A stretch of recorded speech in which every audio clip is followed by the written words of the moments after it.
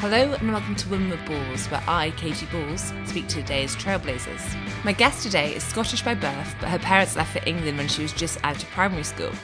Growing up in Devon, she was the first in her family to go to university, where she studied international relations. In the lead up to the Scottish referendum, my guest surprised her family by opting to vote Leave, citing the need for Scotland to have more democratic choice. Her first foray into politics came when she returned to Scotland and worked for a pro-independence think tank. Solidifying herself as a campaigner, she stood for election in the East Edinburgh seat, where she won a majority of more than 5,000 over Labour's Kezia Dugdale. Her first 2 years in the Scottish Parliament were spent on the backbenches. She has since sat as a minister for multiple departments and developed a reputation as an SNP rebel. Now she's running to lead the party, and just a few weeks' time we'll find out if she has been successful. My guest today is Ash Regan. So Ash, thanks so much for coming on this podcast and for finding the time. I realise you're very busy in what is quite a tight, time-wise leadership contest. Yes, yeah. And the question we begin, before we get to leadership, by asking everyone is, did you have a happy childhood? I mentioned you had Glaswegian parents, but you spent your early life in Biggar. I did. I enjoyed living in Biggar when I was small. So I lived there till I was about 10. I just have one sister who's younger. And it was a nice childhood where we were out. I think it was in those days, parents let kids roam a bit more. So we just used to roam around on our bicycles and riding horses and, kind of doing all that kind of stuff. And it was lots of outdoor fun. So it was good. And I did miss Scotland when I moved away, when I first moved down to England. Although Devon is lovely, I really felt a pang. I really missed the hills and the scenery of Scotland. And I think maybe that's why I eventually did come back. Because I did miss it. Although I did enjoy living in England as well. I've got many friends and family down there. But my dad died when I was 18. So that, was very significant family-wise. We were quite close. And he was diagnosed with a smoking-related cancer when he was, I think, 48, 49. And then he died just 10 weeks later. So it wasn't really even the time to kind of adjust to the fact that somebody had that very serious, or a terminal diagnosis. And I was in the middle of sitting my A-levels at the time. And we were all just devastated. I don't think I stopped crying for about 3 weeks. It was really horrible. Yeah, horrible. And did it put you off your studies at all, or did you have to take? It did. Yeah, I didn't get the results because I think he died. So I think he was diagnosed on Valentine's Day, and then obviously that's the time you'd be sort of preparing to sit your A levels, probably at the beginning of May, and he died at the beginning of April. So yeah, it was right in the period where you'd be kind of prepping for your exams. So, but my university choice, once that was explained to them, they let me in anyway, which was very kind of them. And just I suppose to roll back slightly, why did your parents decide to move to England? I saw somewhere about their Christian faith. Mm-hmm. Yeah, so in Glasgow, you'll know that there's been, sectarian issues, I guess you would probably call it. I think it's a lot better now than it used to be, but certainly in the sort of 60s and 70s, that would have been a theme. And my mum is a Protestant, my dad's a Catholic. So it's not, outside the realms of possibility. But so obviously we'd sort of go between one set of family and the other. And yeah, it was interesting times. So I wonder, my mum hasn't really confirmed this, but I did wonder if that's why we never really lived in Glasgow. We moved outside of Glasgow where maybe that wasn't so much an issue. And then we moved to Devon because one of my mum's sisters lived down there, and she'd gone down there when she was 17 and never came back to Scotland. And I think my dad, obviously the economy wasn't doing very well, and so my dad was kind of looking for work, and that's why we ended up moving away. Now, you're the first in your family to go to university. Yeah. How did you find university? Was it as you expected? Did you feel as though you fitted in? Yeah, definitely. So I went to Keele, which was at the time was a campus university. I don't think it is so much now.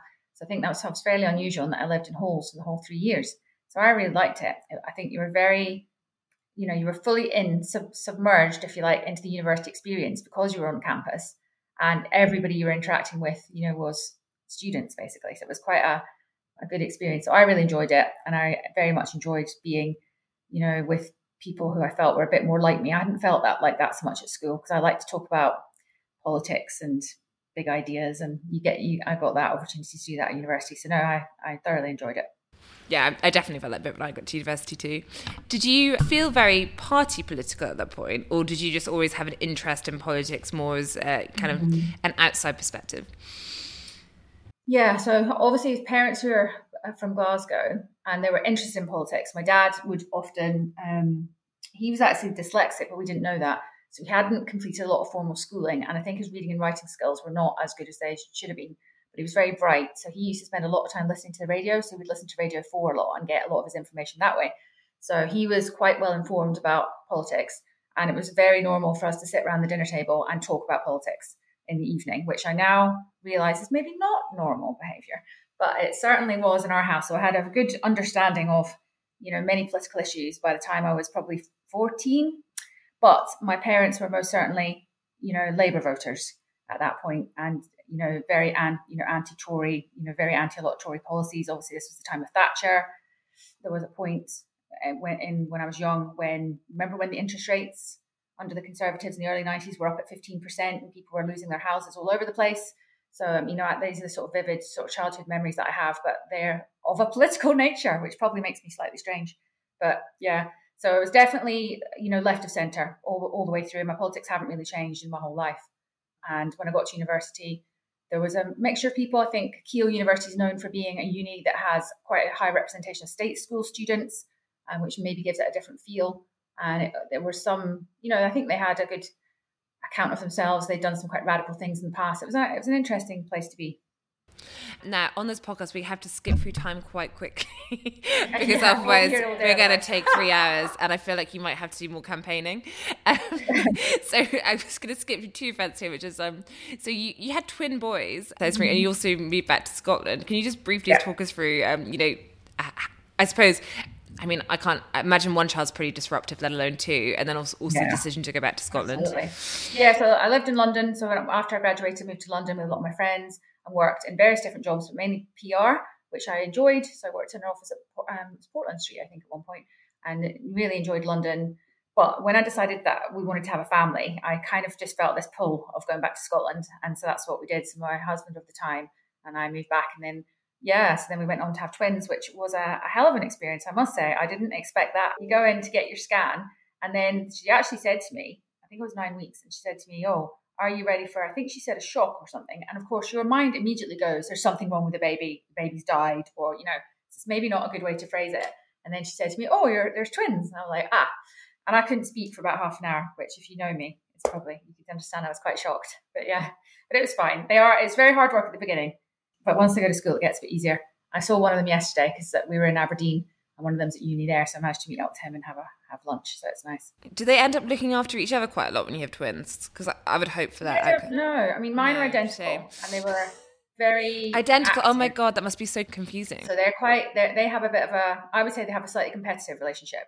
So they're all trying to outdo each other in sporting endeavours and, passing exams and stuff. And we had a very awkward moment with the university applications where one had done slightly better and so got offers to everywhere, including the top choice of the other one who didn't get into his favourite uni, and the other one turned down the offer to that uni. So that was a bit of an awkward week. But they get on well. Now, let's talk about the independence referendum, because it's really interesting that now, of course, in the leadership contest, you're known for speaking, a lot about the need for independence. But at the time, your family, I think, were quite surprised that you voted for independence. Can you talk us through, not to sound too American, your journey? Yeah, so I'd always had a strong sense that Scotland was a country, our nation. I definitely always had that view.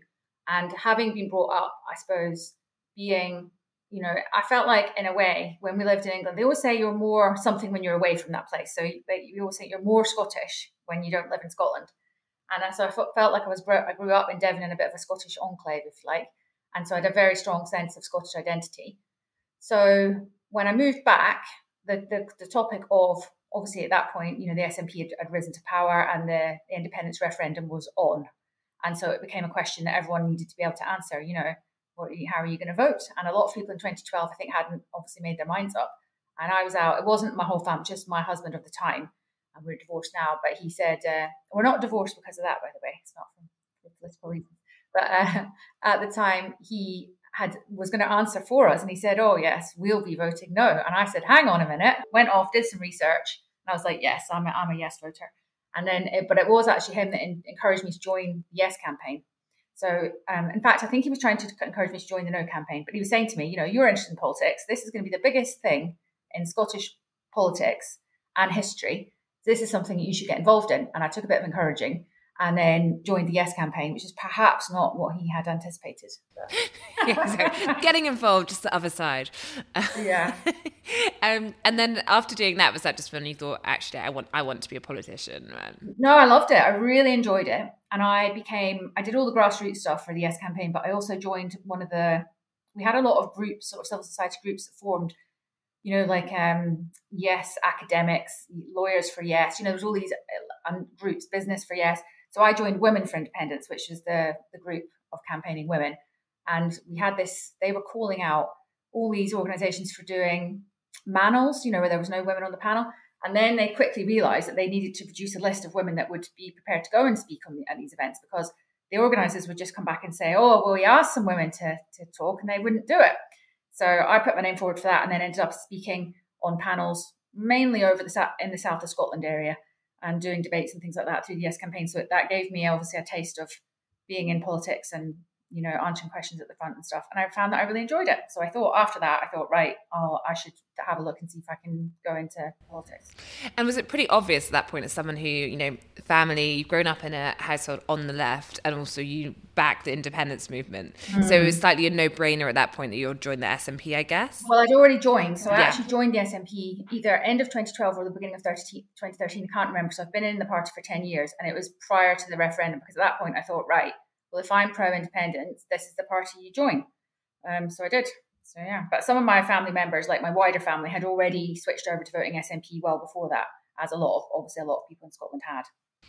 Now, obviously, you've been serving as an MSP, you served in government. I'm going to try and bring this to the leadership contest, but I suppose our readers probably and listeners, have been following quite closely just ahead of that leadership contest was the gender recognition bill. Mm-hmm. And of course, you're known as someone who actually stepped down over it from a government role.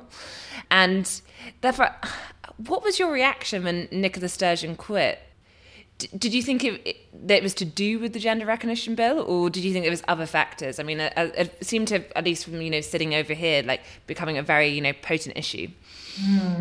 I think it had become a very an issue of concern. And I think it showed, certainly for me and some others, the disconnect, I think, between the leadership and the views of the wider public. Because I think the leadership they consistently misunderstood the strength of feeling that the public had over this issue. And I think they miscalculated and thought that it would just go away. And of course it didn't, because right after the bill was voted through, we then had, and you probably saw this, we then had some issues with trans prisoner allocation, where a convicted double rapist was placed in the women's prison estate in Scotland. And obviously that caused, the public were basically in uproar about that, very concerned. And that became a bit of a running sore for Nicola Sturgeon, where she was constantly being asked by the media, is this rapist a man or a woman? And she refused to answer the question. And it just it got to the point where it started to look like the media were laughing at her. And she had never been in that position before. She's a very good communicator. She's an excellent politician.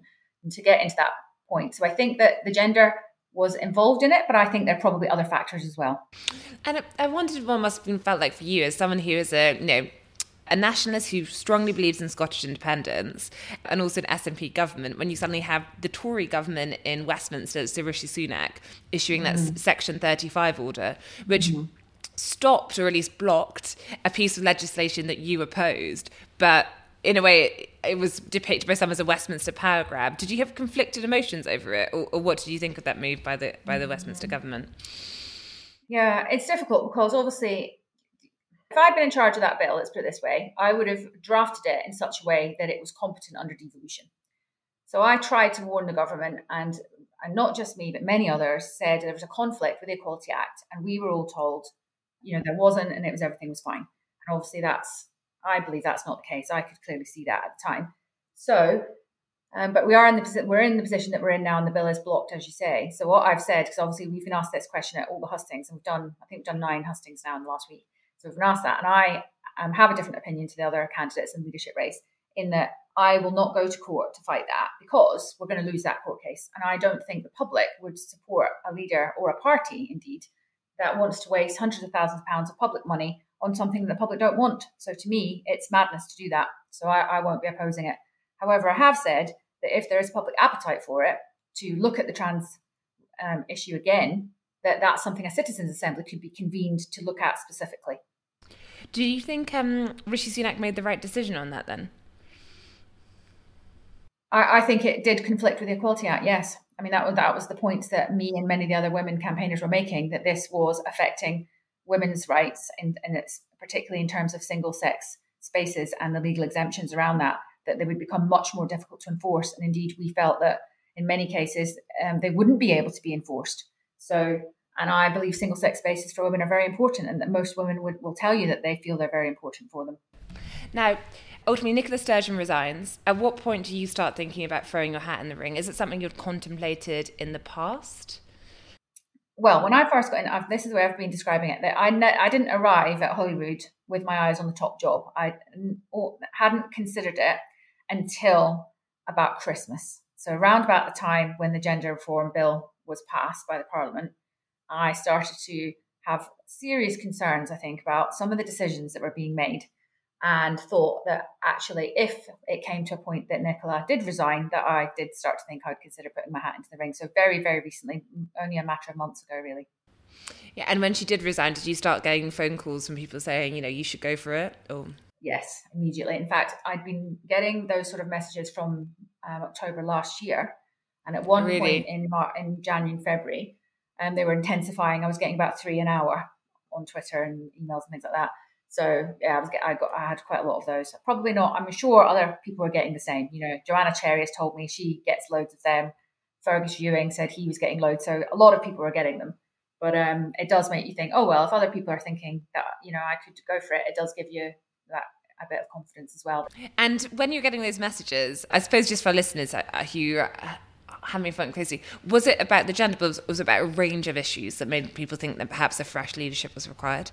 I think fresh, obviously, we've been watching, I don't know if you follow Scottish politics much, but the Labour Party up here have had almost constant leadership contests. I think almost half the party have been leader at one point. Yeah, we had Kezia on recently. Yeah, we're quite used to watching them going through all this sort of bitter contests and feeling quite smug, that we are having coronations and one leader's lined up for the next one. So the SNPs are in a very different position than it would be normally. And obviously we've been watching down south and the Tories and Liz Truss's disastrous, week. Well, how long did she last? 3 weeks or something? Or a week? Yeah, it depends how you count it. It's 44 or 49 days. I know, unbelievable. So that we've never seen anything like that before. You think the winner of the SNP contest, you think will last a bit longer? Yeah. So I don't know. It depends who gets it, I think. So anyway, I can't remember if I've answered. I can't remember what the question was. Have I gone off tangent? Oh no, just the general. I suppose people messaged you about running for leader back in October. Right? Oh right, yeah. No, I think there is a need for I would definitely say that, because I'm not the continuity candidate. I think Hamza would say something different, but I think we definitely do not need more of the same. We don't need the status quo. We need to reset the party, go in a totally different direction from what's being done. Which is not to say that I don't regard Nicola as a good politician. I absolutely do. You do not stay at the top of politics for 8 years, if you're no good at what you're doing. So, but I just think we need to go in a different direction now, having watched what's been going on for the last few years. So yeah, I think that the gender thing, a lot of people agreed with me in terms of the gender thing. There were a lot of people that didn't agree with me, but still respected the position that I'd taken. And obviously it's very unusual, obviously, for people to resign from government on a point of policy. Particularly unusual up here. I think it perhaps happens more at Westminster because you've got greater numbers. Yeah, or at least in recent years. Normal, I think. We are very whipped up here. The numbers are often closer and there's less flexibility with that. So I'm the first nationalist to ever resign on a point of policy. But I think there was in the last, because the Scottish Parliament's been going for 20 years, and I think there were 2 others. I think there was a Lib Dem once and a Labour. So it's very unusual in political terms. So I think people respect that. Did you come under a lot of pressure when you not to resign then, if it's such a rare thing there? Well, I think that I was basically told that I was to, do my job, collect responsibility, and I had to vote for it. I didn't have a choice, and I was to turn up and vote for it. After sort of laying out the fact that I had, very serious concerns over some time as well, I will say. So at that point, you just have to decide what you want to do. And so I took a few hours and thought about it, and then thought, right, well, I can't vote for it, so I'll have to resign. And as you've mentioned, you're not the favourite in this leadership contest. I think the establishment candidate is Humza Yousaf. Then you have Kate Forbes, who is probably seen as the second candidate in the race. And how did you find it when they announced the rules? Do you think that you're being disadvantaged as basically a candidate who has less of a high profile? Yeah, I think the constitution of the SNP, I think, used to set out, and I'm not sure exactly when this was changed, but I think it's quite recent, that a leadership contest should take about 4 months. And, that seems probably a bit more appropriate than one that takes sort of 3 or 4 weeks. That, to me, and I think many people watching this, whether they're in Scotland or outside of Scotland, this is not a contest for, there's a couple of political parties in the Scottish Parliament who have 4 or 5 seats. This is not just a contest for leadership of a small party. We're the dominant political force in Scotland, and the person that gets this will become the First Minister. So clearly it's very important, that we get this right, that the contest is run in a transparent way, and that people have trust in the process. And, the membership have got the time and space to look at what everyone's offering and then make their choice. Yeah, and actually the breakneck speed isn't necessarily giving that space. Well, it's certainly a disadvantage to me. I'll be upfront about that. As the candidate with probably the least least well known, with a lower name recognition, that a longer contest would give you more time to build up that momentum and to try to get your message across. So I definitely have had more of a sort of a cold start, perhaps, than the other two have. But I think my message, is resonating with membership. And, in the last week, I've definitely felt that more people are coming up to talk to me about it. I'm getting a lot of messages from people saying that they think what I'm putting out there is what they, music to their ears, basically, is what they want to hear from an SNP leadership candidate.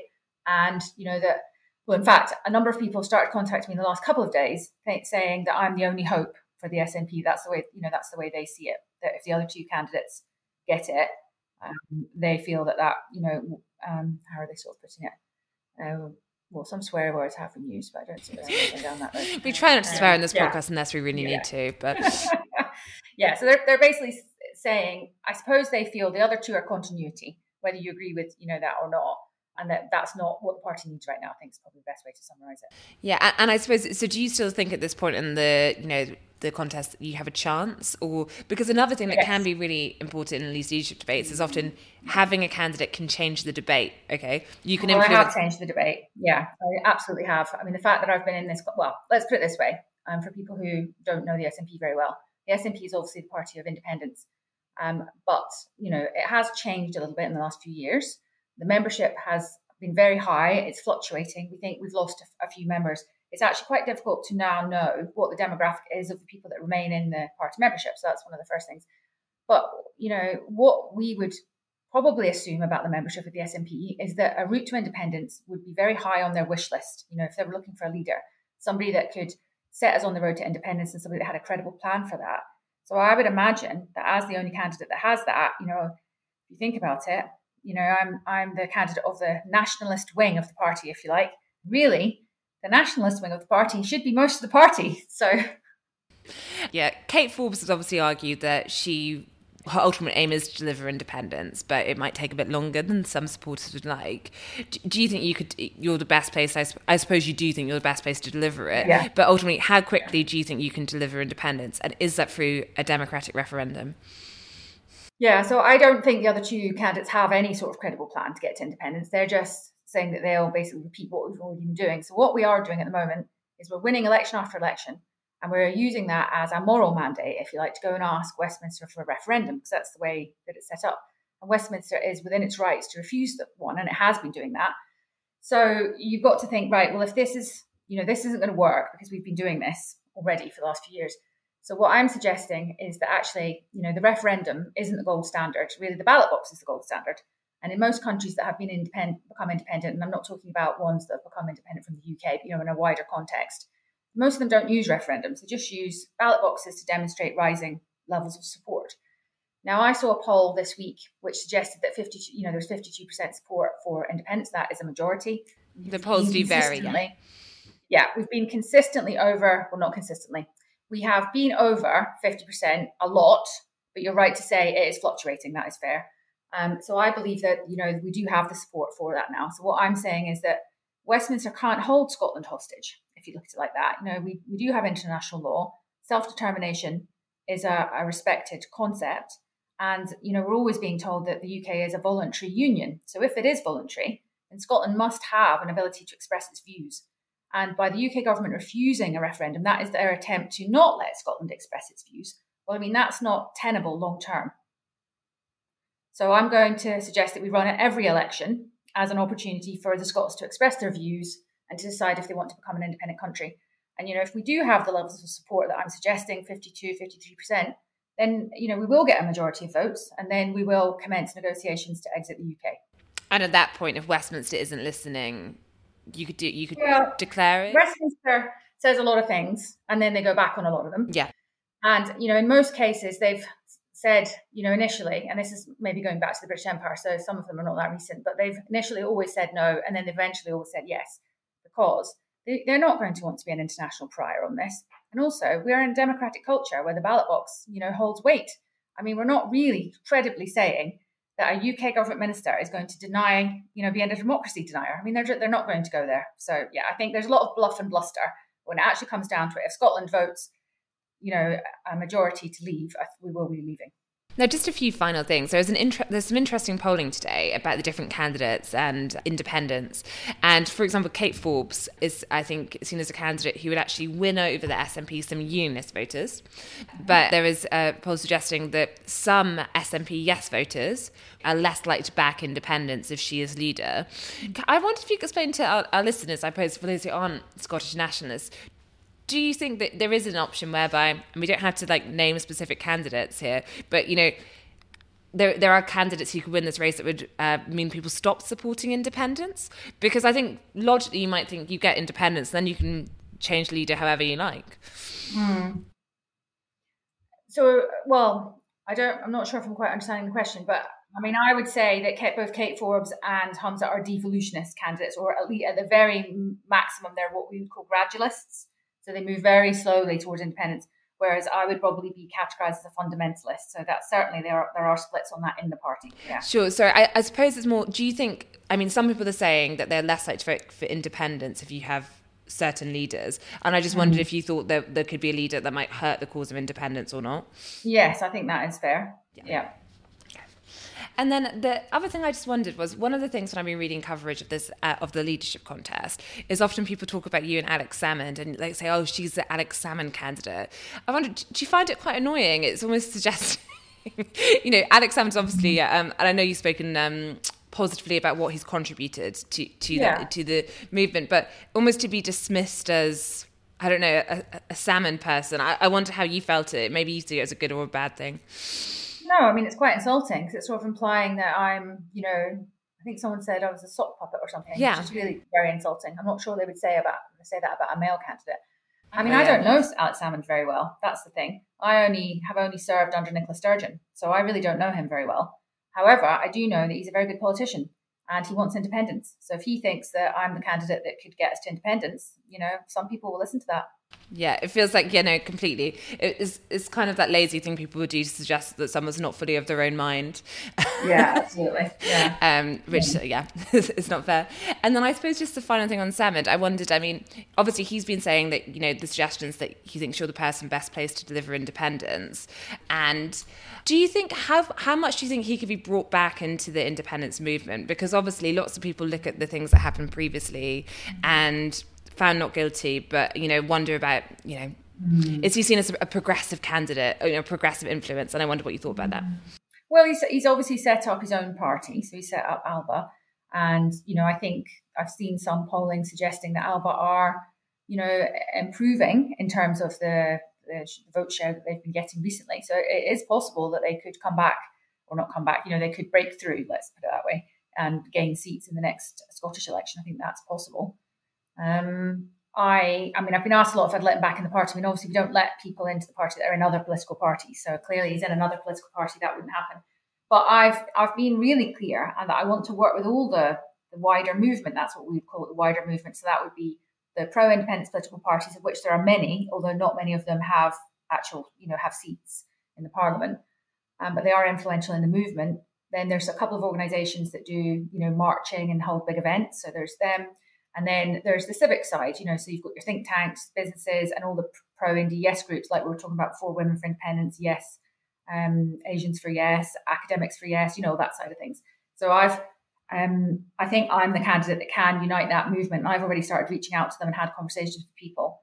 And that is the way we're going to win independence. We're not going to do it just through the SNP. So I think the other pro-Indy sectors of Scotland are very important to this. Yeah, I'm from East Lothian, and we currently have an Alva MP in Kenny McCaskill. Of course you do. Yeah, that's right. I forgot about Kenny. Yeah. But I suppose to your point, as in if you're going to use general elections or elections as to show the case for independence, if Alba were to see some move from Alba to the SNP, it reduces the chance of splitting the independence vote in some of these seats.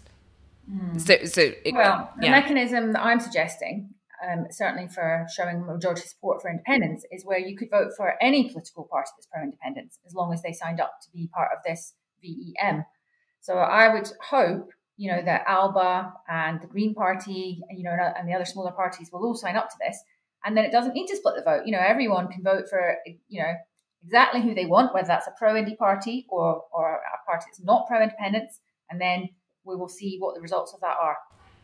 Now, final question is one that we ask everyone on this podcast, Ash, and that is, what is the worst advice you've ever been given? And I'm going to be slightly cheeky because I'm very interested in the worst advice you've had your entire life, but also because we are talking during a leadership contest, I wonder if you had any bad advice during the contest too. Yes, honestly, at one point, I had so many men on the phone to me telling me what I should be doing and what I shouldn't be doing. Most of them weren't elected, though, in case you start speculating about who it was. But a lot of people with a lot of ideas about what I should be doing. And it gets to the point where you're thinking, well, hang on a minute, I'm the one that's doing this. And everyone's criticising everything you're doing. So that gets a bit frustrating because, especially because I probably had the least amount of, media training and whatever of all the candidates. So clearly it was a very steep learning curve for me at the beginning of this. And it is difficult to know what to do for the best in certain situations. So you have to just think everything through, what to do now, and just kind of do it. And I think if you listen to too many people, you can get very blown off course. So I've tried to just stick to what I think is right. And I think I've got good political instincts. I think if you just listen to yourself, then you kind of chart a course through that. But yeah, it is. People want to help. They're trying to be helpful. But some people are not very good at pep talks. Let's put it that way. They're all pointing out all the things you've got wrong. When really, in this sort of contest, you just have to, well, in life, I think in general, I think women in particular are not as good at dusting themselves off and just thinking, okay, I made a mistake, move on. We tend to dwell on things. So I'm trying to get better at that. I think that's important. And worst advice ever? Worst advice ever. Breakfast is the most important meal of the day. I don't think that's very good advice. Unless a black coffee counts as breakfast, I agree with you. Yes, exactly. Yeah, so I've started not eating all day. I do that sort of intermittent fasting thing. So I think this whole thing that we all thought you've all got to get up and have breakfast, I'm not sure that is actually true now. It's not what's fueling your leadership campaign. No, black coffee and fruit pastels. Classic Scottish diet. Yeah. Thanks, Ash. Thanks for joining today.